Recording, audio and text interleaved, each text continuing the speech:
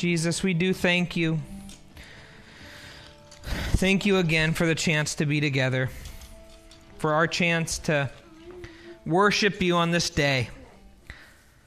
As we think about all that you did, all that you accomplished, we know that you did it for a purpose, Lord, and that is the purpose we will explore tonight as we think about your word. Lord, we love you. We thank you. God, give me the words from your Spirit to speak tonight. In Jesus' name I pray. Amen. Thank you, Aaron Tyler. It was awesome, as usual. Well, tonight, as we, I don't know if I could call it continue on in Revelation, but we will be there. I did something I don't usually do, which is I actually am doing an Easter sermon. I'm not just continuing on in my series. And that was kind of decided last minute, so you'll explore with me as we go through this. But each week in Revelation, I've told you I'm going to start with a martyr story because it gets us in the right framework for understanding why this book is a book of comfort. And tonight we read the most comforting passage of all. Not just the most comforting passage of Revelation, but the most comforting passage of the entire Bible, because it's the end towards which we're headed. Tonight we're going to go through Revelation 21 and 22. I'm calling tonight the importance of the resurrection. Because the event around which humanity is centered is actually the resurrection of Jesus Christ.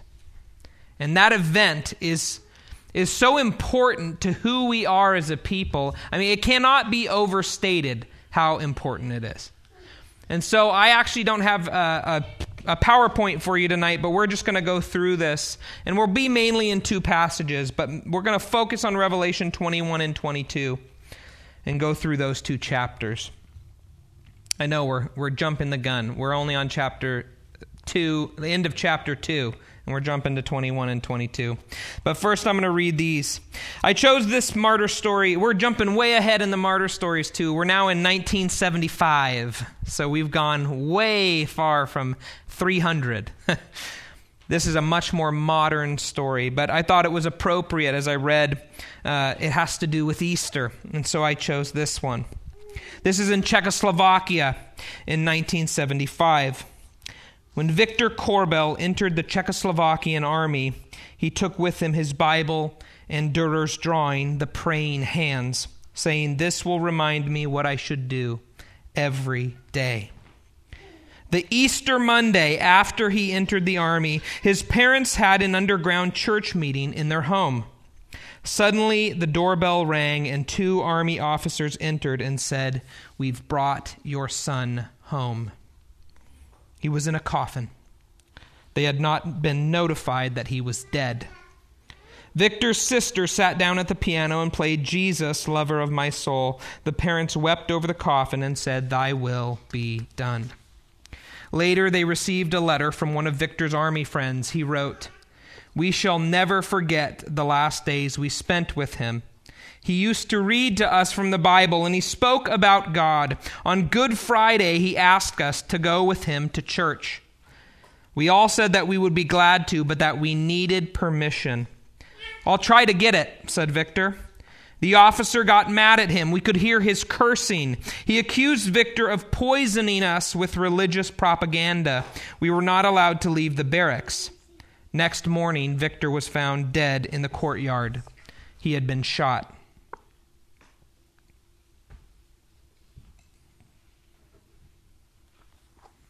Shot on Good Friday.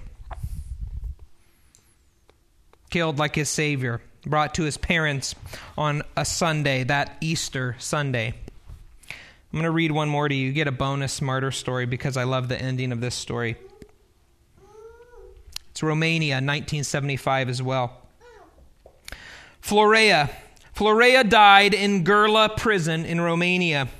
He had been beaten until both arms and legs were paralyzed because he refused to do slave labor on the Lord's day.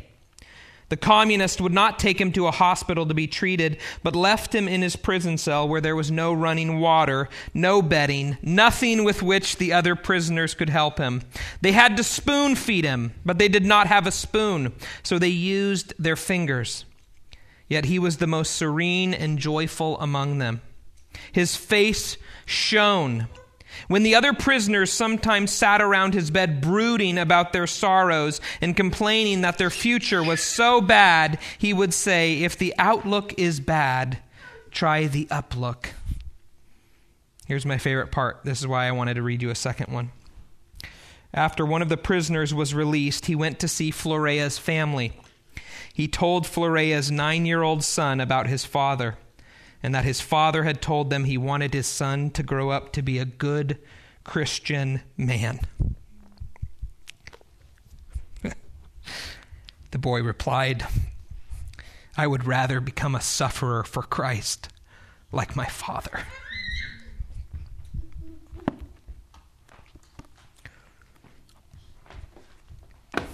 Easter Sunday is precious. Hi, baby. Easter Sunday is precious because it reminds us of the story of the whole Bible. And the story of the whole Bible is the story of God and humanity and them together in relationship. And if we look back at the very beginning of the Bible, we go to the very beginning of Genesis, there's a very specific thing going on. We start at chapter 1 with the background of God creating humanity. He must create a place for them. And so he does. He makes all of creation, and then he sets in it a garden. And in that garden, he sets man. And there's a reason. And the reason is that God wants a people. And he wants to be their God, and he wants to dwell among them. And that's why in chapter 2, even at the very beginning, God is there in the garden. He's with his creation.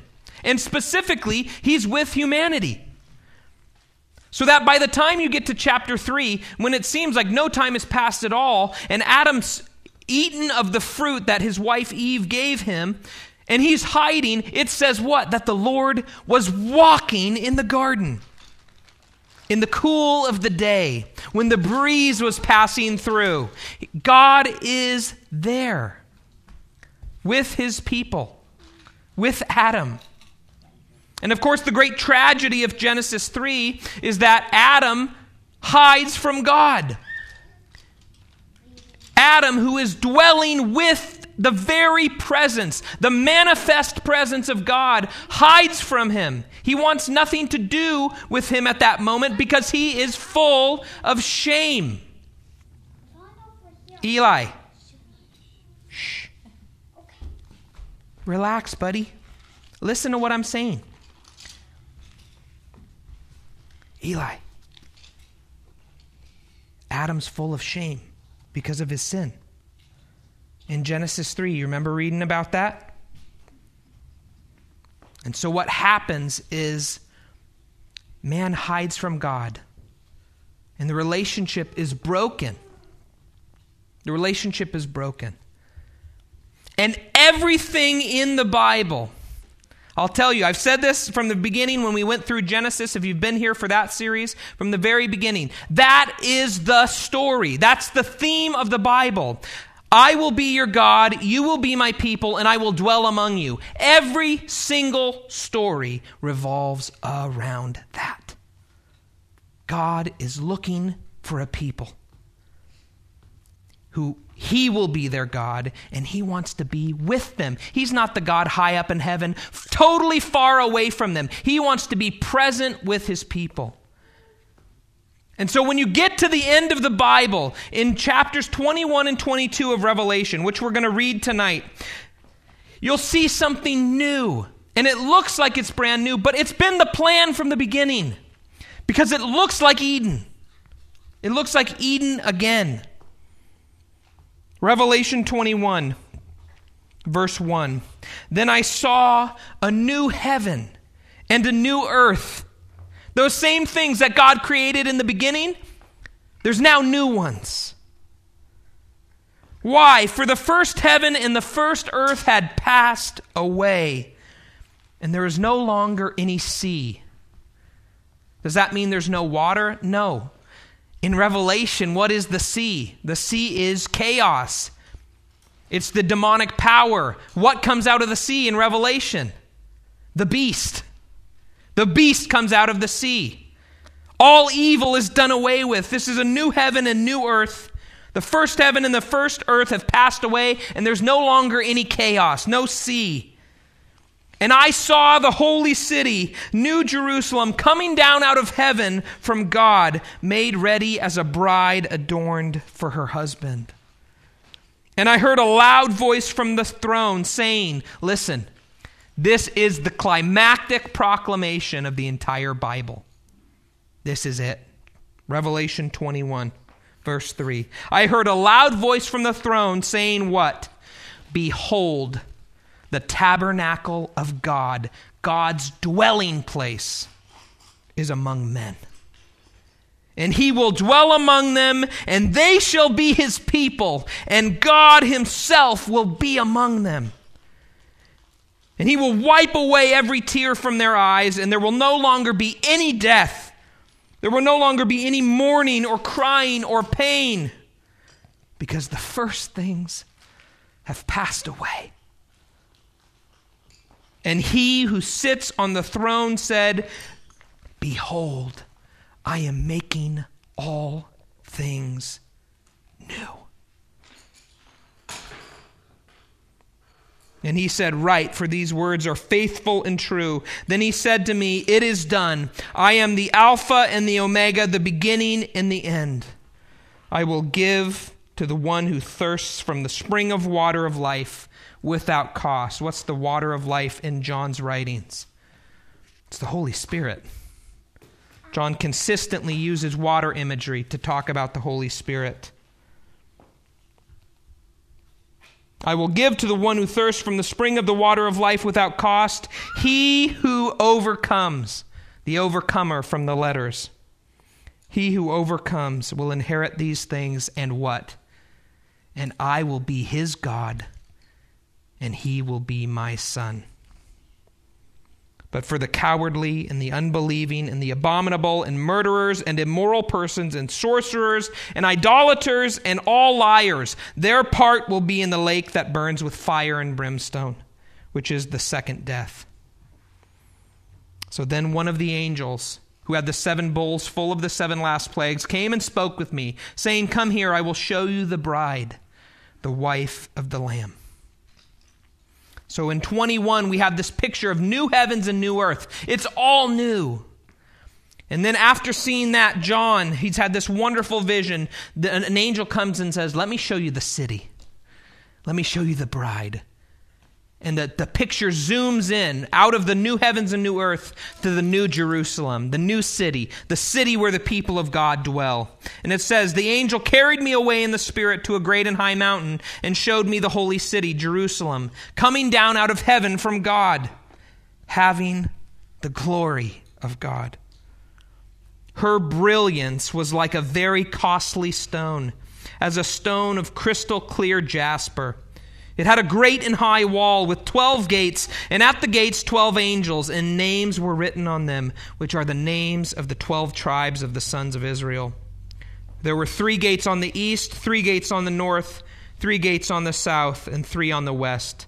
And the wall of the city had 12 foundation stones, and on them were the 12 names of the 12 apostles of the Lamb. Then he goes on, he measures the city. He talks about the beauty, that the streets are pure gold, that there's 12 foundations made up of precious stones. And then in verse 22 he says this, I saw no temple in it, for the Lord God, the Almighty, and the Lamb are its temple. Why is there no temple? What was the point of the temple? That's where God's presence dwelt.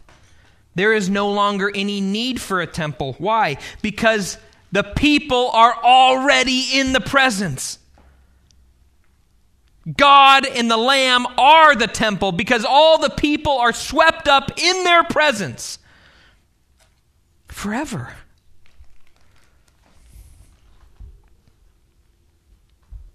And the city has no need of the sun or of the moon to shine on it, for the glory of God has illumined it. And its lamp, the lamp that offers light to the city, is the Lamb. Jesus is the light that illumines the city. The nations will walk by its light, and the kings of the earth will bring their glory into it in the daytime, for there will be no night there. Its gates will never be closed, and they will bring the glory and the honor of the nations into it, and nothing unclean. And no one who practices abomination and lying shall ever come into it, but only those whose names are written in the Lamb's book of life. Chapter 22, Then he showed me a river of the water of life, clear as crystal. Where does that river of the Spirit come from? It came from the throne of God and of the Lamb. The Father and the Son are pouring out the Spirit on the all creation without measure. Why? For either side of the river there was the tree of life, bearing 12 kinds of fruit, yielding its fruit every month, and the leaves of the tree were for the healing of the nations. There will no longer be any curse.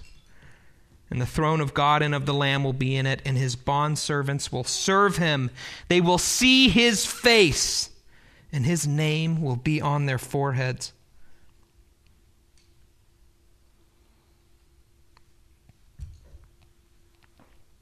Skipping down to verse 7, And behold, this is Jesus speaking, I am coming quickly.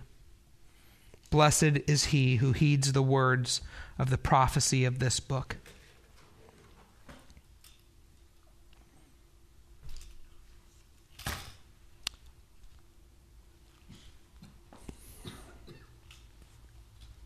I, John, am the one who heard and saw these things. And when I heard and saw, I fell down to worship at the feet of the angel who showed me these things.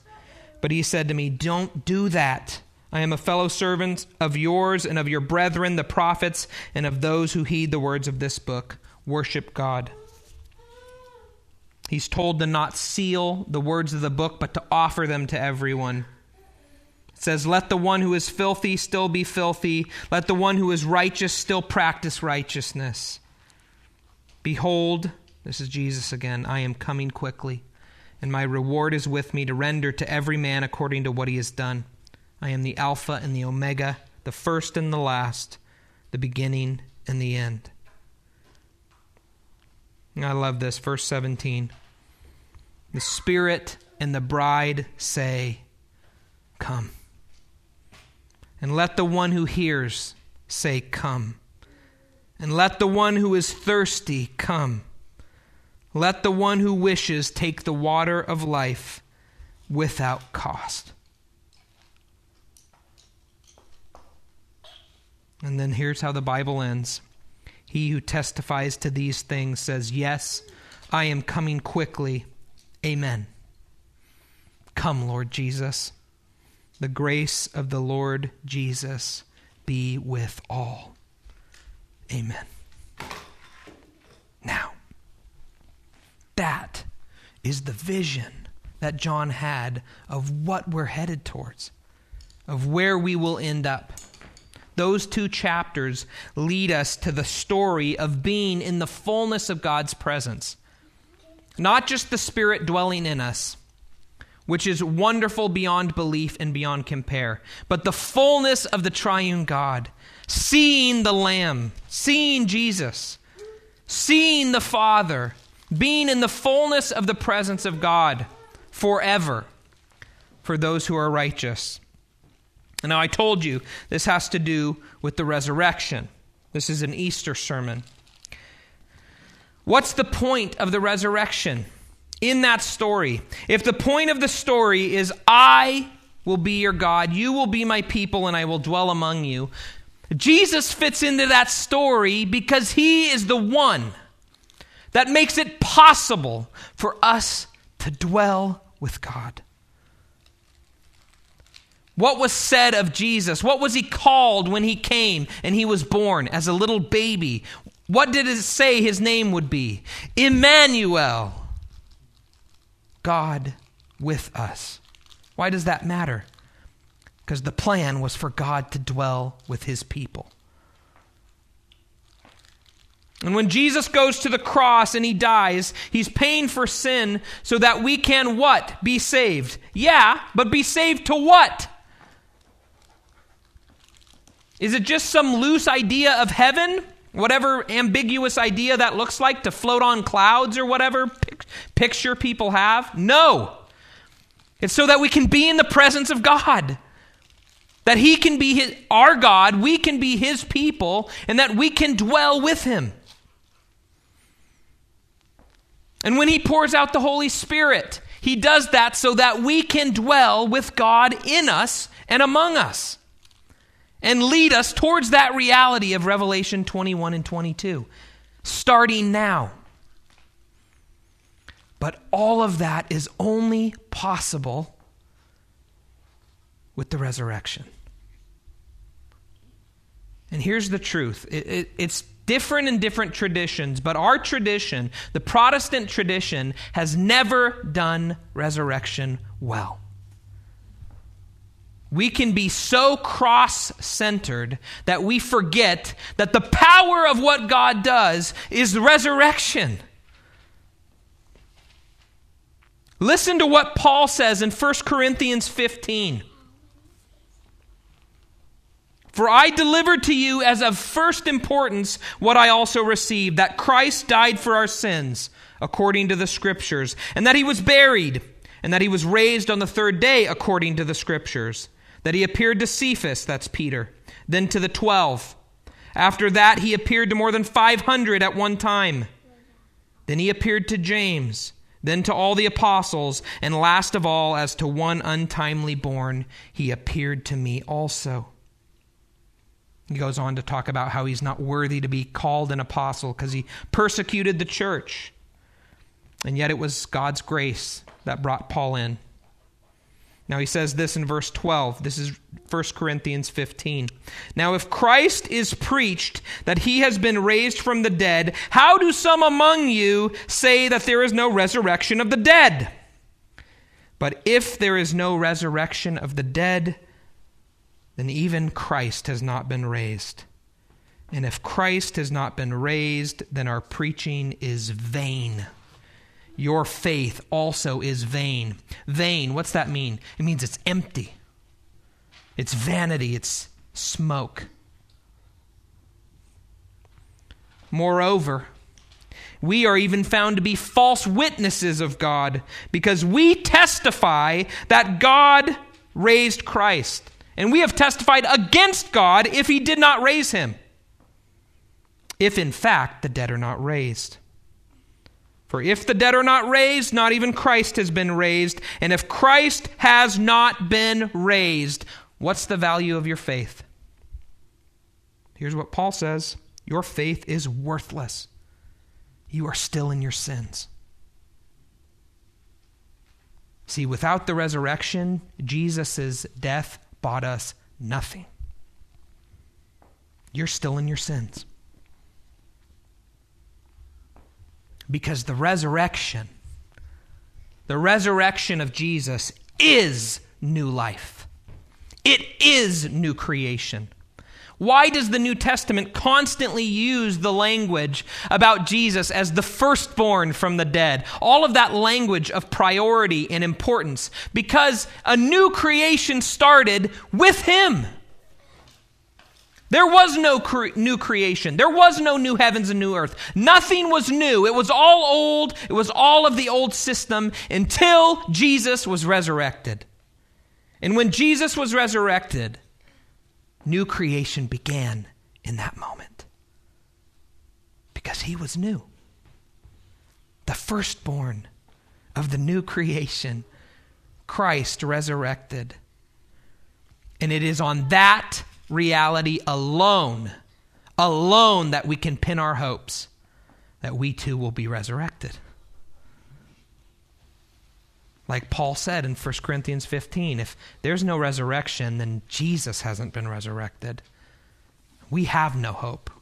Our faith is worthless. In fact, he goes on to say in the chapter, if the resurrection isn't true, we are to be pitied most of all people.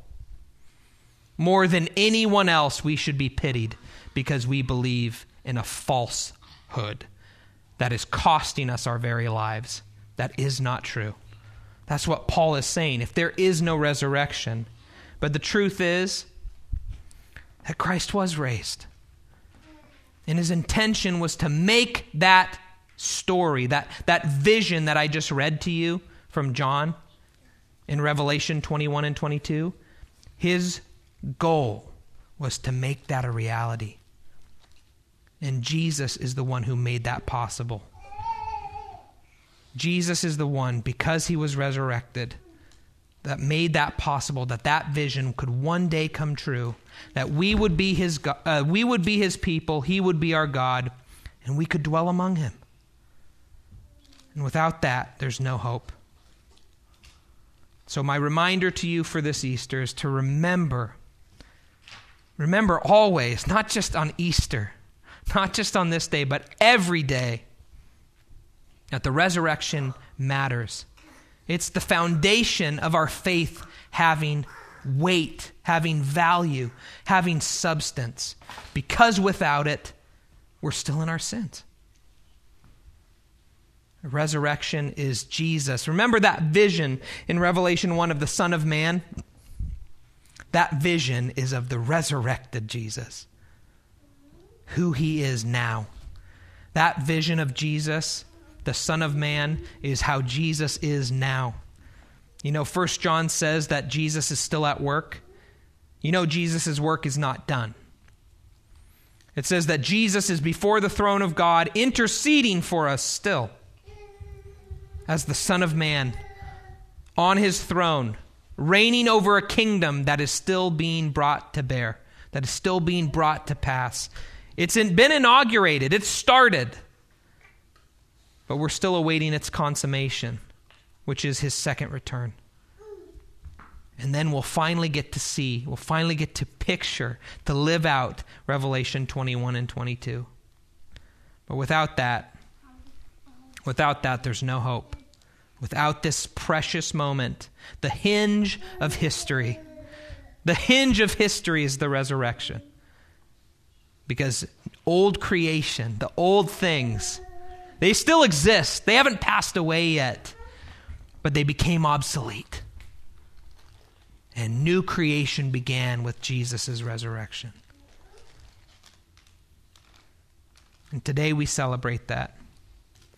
My encouragement, my comfort to you is to remember we do worship that Savior that was talked about in the beginning of Revelation, the one who was alive and died and is now alive forevermore. We worship that same Savior today, 2,000 years later. Remember his resurrection, because in it is the power of new life, and in it is our salvation. Tyler, you want to come close us up?